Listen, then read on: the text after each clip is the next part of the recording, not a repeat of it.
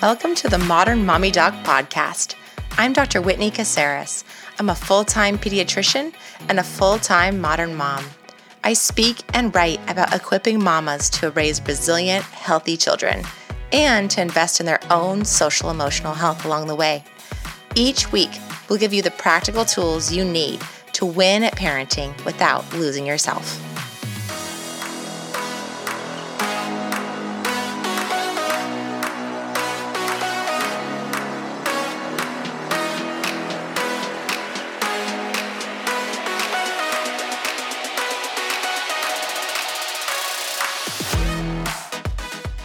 Hey everybody, and welcome to the Modern Mommy Doc Podcast. I have Dr. Amy with me today, and I'm stoked that she's with us because she has such a wealth of information. Dr. Amy, tell us all about yourself. So thanks for having me. First of all, I'm super excited to do this. I am a licensed clinical psychologist and I practice in Portland, Oregon. I have a private practice a couple of days a week. And then the other 2 days a week, I do training, consultation, and conferences around specifically the areas of trauma and resilience and how to create healthy, thriving children. That's so great. And you do a ton of stuff in the community, but then also, you speak, you do webinars, you're on the web. Yep, that's right. That's right. I try to be a little bit of everywhere because my hope is that I can have a really large systemic impact on kids and families. And that's part of the reason I was moving out of my private practice a little bit into more consultation and training and to online webinars and trainings and whatnot, because I'm really wanting to have a large impact and train people who are also working with children. Yeah, I met Dr. Amy actually doing an ACEs and resilience training. So ACEs is like adverse childhood events. And our community decided, let's make it really positive. Let's make it about how can we build resilience in families. And I met her as part of a pediatrician panel working on that in the Portland area. And it was just so in awe of her presentation skills and also just her messaging and all of that. So it's a pleasure to have you. Oh, thank you. The feeling's mutual. All right. So let's get into it because I think there's a lot of parents that are really struggling with the topic we're going to talk about today. There's always a lot of pressure to be a perfect parent and to do everything right. But amidst the COVID pandemic, and as people kind of try to deal with the fact that they're at home with their kids, they have lots of opportunities to parent their kids, maybe even sometimes more opportunities than they would during normal circumstances. I think there's a lot of pressure to feel like if we don't do it exactly right, then there's going to be some major consequences for our kids or for ourselves.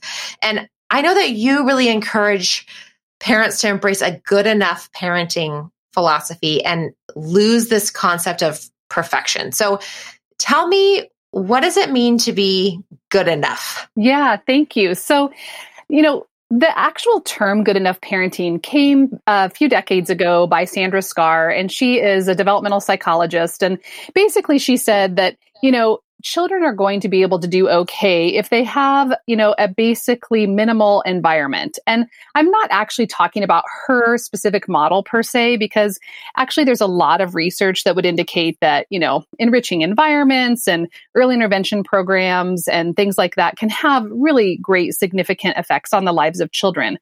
But really what I'm talking about when I talk about being a good enough parent means there's got to be this middle ground between a completely perfect parent and this perfectionistic strive for parenting and negligible on the other end.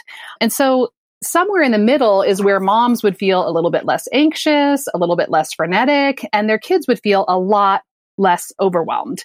And I appreciate that you bring up that point about, right now we're in this COVID-19 space. And I think initially working moms and moms who were already staying at home had this immense pressure on them. Like, oh my gosh, I've got to work from home. I've got to do that perfectly and act like I basically don't have kids like all over my house and dirty dishes and everything.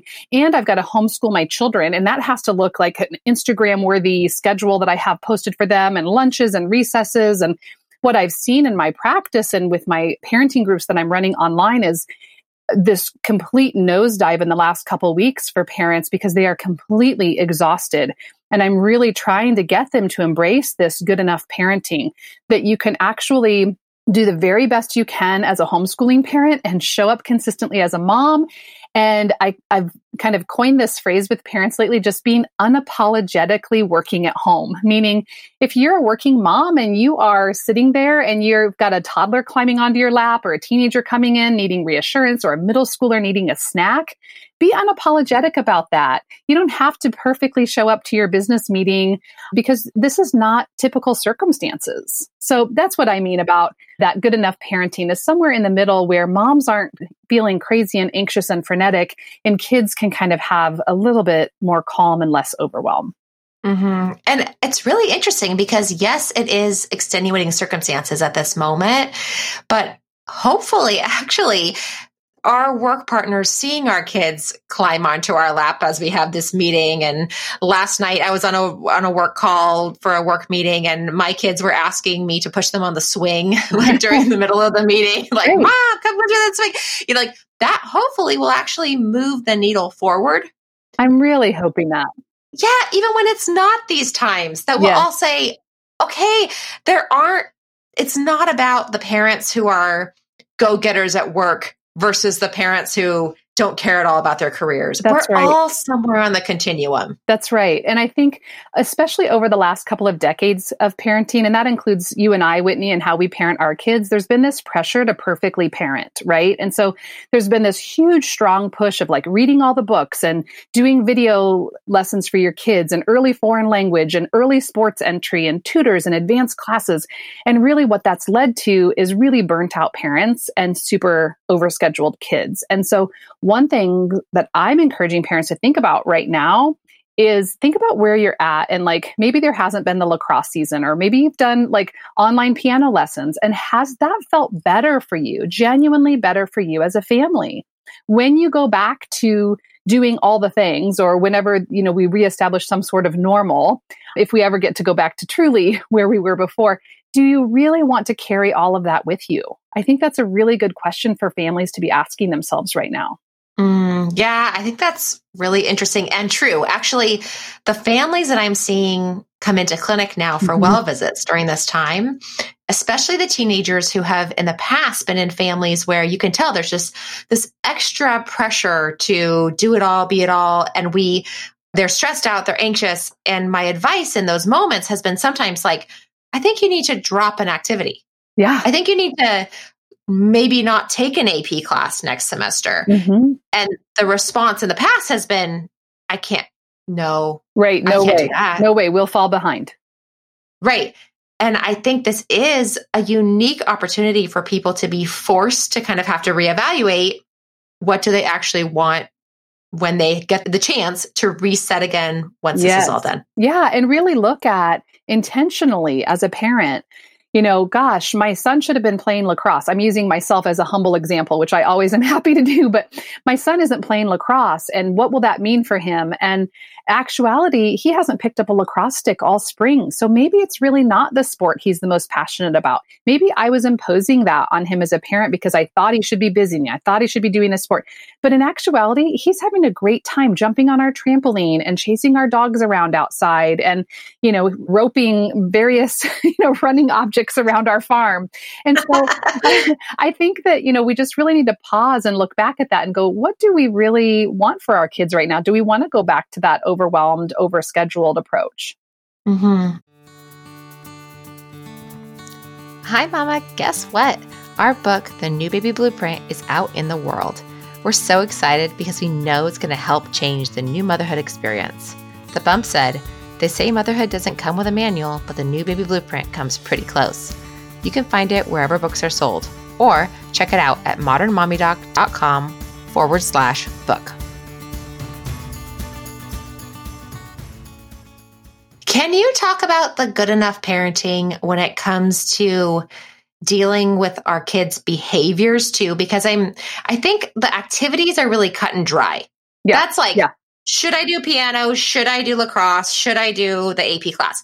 For the people that have younger kids, I feel like some of the pressure that they feel on being the perfect parent is, yes, giving them all these little educational opportunities throughout the day or feeding them perfectly throughout the day. But what are some other ways maybe they can dial it back or have a middle ground when it comes to behavior or to like their day-to-day activities with their kids? Yeah, super good question. I mean, I think part of that perfect parenting is this idea that our kids should always behave appropriately too and respond appropriately and be well-mannered and all those things.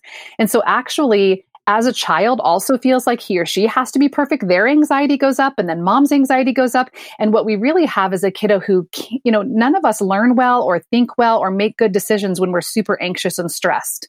And so part of it is just like, you don't have to lower your expectations for kids. You can still have expectations that kids behave appropriately, but also lower your thought process on how that's going to look and know that kids are going to make mistakes and they're going to mess up, and that actually making mistakes and messing up and or having inappropriate behavior is A, developmentally appropriate for kids to push back on boundaries, and B, it allows them to learn lessons in life. And we can't go through a childhood where we haven't learned any lessons or gotten, what I call scuffed up a bit, right? Like if we kind of put this, glass, protectiveness around our kids all the time, this glass bowl, they really don't get to experience the world as it is. And unfortunately, we're not setting them up for, quote unquote, the real world, so to speak, where people do make mistakes and we do have to ask for forgiveness. And actually, it's the best way to learn how to problem solve. And so I think part of it is just encouraging parents with behavior to know that kids aren't meant to be perfect either. It puts a ton of pressure on them,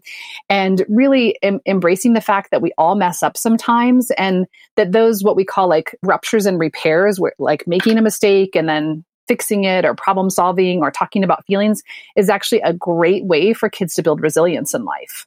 Mm-hmm. Yeah. The phrase that I keep on repeating with my own children and myself over and over and over during this pandemic is people and kids do the best they can when they can, right? Absolutely. Which is from that collaborative problem solving world of which you guys can look that up. We can talk about that on a different day, but that's just about kids in general are not going around trying to be bad or trying to do the wrong thing. And parents in general, unless they have some major issue that's undiagnosed, are not going around trying to do the wrong thing for their kids. So when you mess up, it's more about recognizing it and then doing the repair work, like you're saying. And for our kids, it's more about recognizing it and then asking the why question of what is underneath this, and saying things like, I wonder if you're frustrated and sad today. Yeah. Well, and knowing that one interaction isn't setting a trajectory for your child's whole life. Like I was talking to a mom just the other day about that she and her husband had a disagreement, and it was in front of their toddler, and she was worried that she had traumatized her child. And I said to her, well, tell me what that disagreement looked like. Was there yelling and screaming and hitting and hurting? Was there, loud voices? And she was like, no, we just disagreed about this topic and our voices raised, but I could tell my son looked kind of nervous. I said, and then what happened? And she said, well, we reassured him that everything was okay. And, they did so many right things after that, like reassuring that they were okay and making repairs in their relationship. And for them, that happens maybe, every few weeks or months where they're having that kind of rupture. And so she was worried that like this one incident was going to set a trajectory for her child for the rest of their life. But actually, our kids are going to have experiences that cause like a short-term stressor that they can recover from really well. And that idea, like you were talking about, the collaborative problem solving, kids do well when they can. And I also believe parents do as well as they can in the moment that they're in. And we have to give ourselves as parents a little bit of grace, because if we're just so hard on ourselves all the time, we're not going to really enjoy the small moments either of parenting. For sure. And I think what you're speaking to about this idea of like our kids have to learn some lessons over time is that really the less than perfect approach. I mean, that ends up in the end, that's better for parents. It's better for kids, right? Absolutely. Tell me about like, what are the things long-term that the research shows about when we're less in a perfectionism mindset, what that does for our kids later on down the road? Yeah. So actually all of the research around, mitigating adversity and building resilience in kids. And I know that in earlier sessions, you had Dr. Ginsburg on, who's amazing, and everybody should go back and listen to that episode. I listened to it, and it was a great conversation to listen to if people want that whole shebang on resilience. But really what I'm talking about is that in order to raise resilient kids, long term, it doesn't mean perfect parenting and perfect families. In actuality, that does not help and shape kids for the long term. What it means is that in a family where we have some ruptures, meaning like disagreements and bumps along the way, and I'm not talking about abusive things or highly neglectful things. I'm talking about, parents get into disagreements and siblings fight and, kids fail classes and don't make sports teams. And when we have those little scuffles along the way, those ruptures and repairs, when we pause and when we talk about feelings, when we encourage our kids that it's actually okay to make mistakes, and when we talk to our kids about how those mistakes and challenges can be seen as a way to build strength, it actually creates this long-term grit for kids, this long-term feeling of resilience that helps them overcome adversity for their entire life trajectory. And what we know is that that actually doesn't just have an impact on their emotional well-being, that has an impact on their health, on their personal psychology, on their relationships, everything. And so letting kids learn and problem solve along the way throughout their entire life is one of the best things that we can do for them as parents, actually. Yeah. And we know that in the other direction, if we focus on perfection for our kids, I mean, kids tend to go one of two ways after that, right? Or both, sometimes some of the other. Like either they try to then be perfect and like overachieve forever and ever and ever into adulthood. Right. Or they give up and go, I'll never be perfect. Okay, forget it. Throw in the towel, right? Go the other way. Absolutely. Or, or sometimes do one and sometimes do the other. So allowing our kids to see us as imperfect, to say, I need a break right now, you guys. I'm so frustrated. I'm taking a break. I'll be back with you guys in a few minutes. Yeah. Or allowing our kids to be in their emotion versus trying to fix it right at that moment, Oh, right? gosh, that's a huge one. Yeah. Talk more about that for families for a second. Let's dive into that. Cause I feel like that's this generation is finally getting a little bit woke, I guess, to that, but this generation of parents, but I feel like that's a paradigm shift for people. This idea that our kids have a feeling, a strong feeling, whatever it is, sad, worried, confused, disappointed, angry, frustrated, right? Lonely. We feel like we have to swoop in and fix it, right? And there's actually, if anybody wants to take time, a beautiful book called The Blessing of a Skinned Knee. It's written by a Jewish rabbi, Wendy Mogul, and she really talks about the need to let kids get, those little bumps and bruises along the way. But if we actually swoop in and we're like, no, it's okay, you're going to be fine, mommy will fix this, instead of just letting our kids sit with a feeling, right, and validate the feeling, we're robbing them of an opportunity for self-growth. And we're also robbing them of an opportunity for just a connection and validation. And so I had a perfect example in my own home the other day. I'd been working and Zooming all day and seeing clients, and I walked in the front door and my 15-year-old was completely falling apart. She was sad. She was lonely. She was missing her friends. She's missing school. She's stressed. She doesn't get the e-learning right now. And I thought to myself, okay, and believe me, I don't always have perfect parenting moments where I do this the quote unquote just the right way. I mess this up all the time, which is exactly my point. It's okay to mess up. In that moment, I had the wherewithal to think to myself, I don't have to do anything right now. I don't have to solve any problem. I just have to be. And so I looked at my daughter who had tears in her eyes, and believe me, everything in me wanted me to rescue it and fix it and make it better and email the teacher and make it better and call the friends but that's not what my kid needs at that moment. So instead, what we did is first, I just gave her a big hug and I said, wow, you seem really overwhelmed. And I just labeled the feeling for her.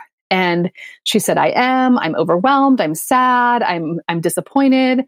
And I said to her, tell me about it, right? Basically just an open-ended, curious question, like you were saying before. And I said, tell me all the things, what's going on?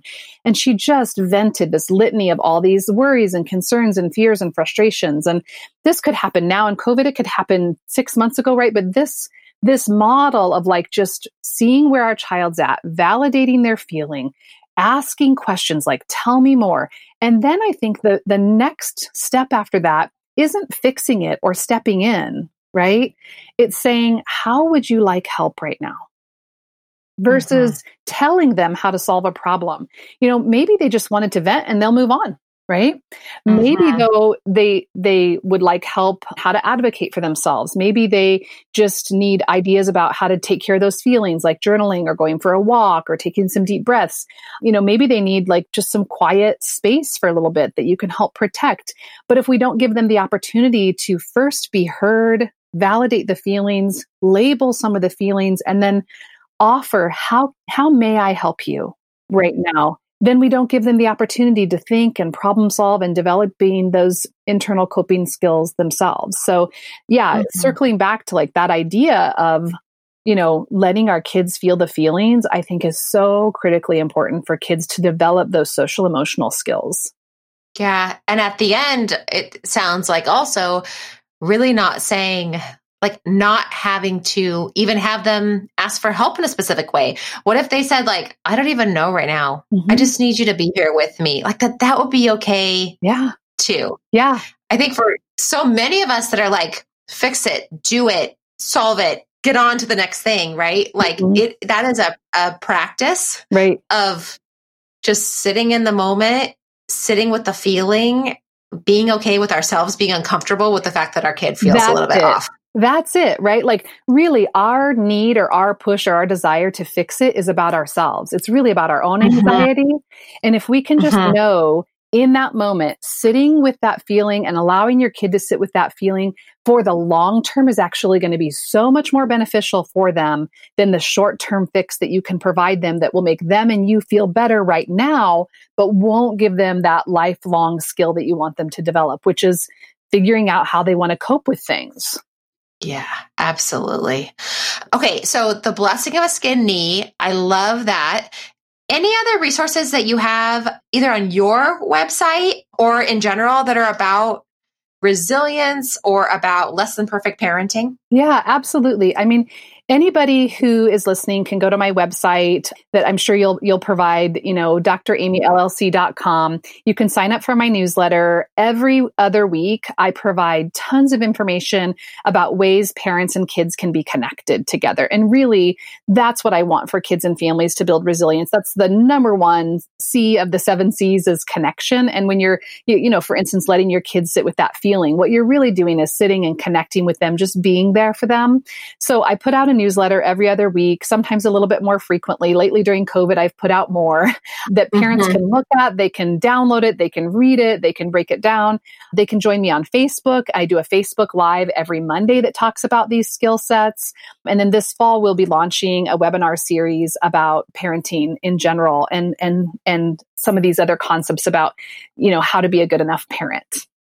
Awesome. And you guys can also find her on the gram Mhm. at Dr. Amy LLC. So Dr. like DoctorAmyLLC. Make sure Yeah. that you're checking out Dr. Amy. Thank you so much for being here. Really appreciate Absolutely. it. My pleasure. Thanks.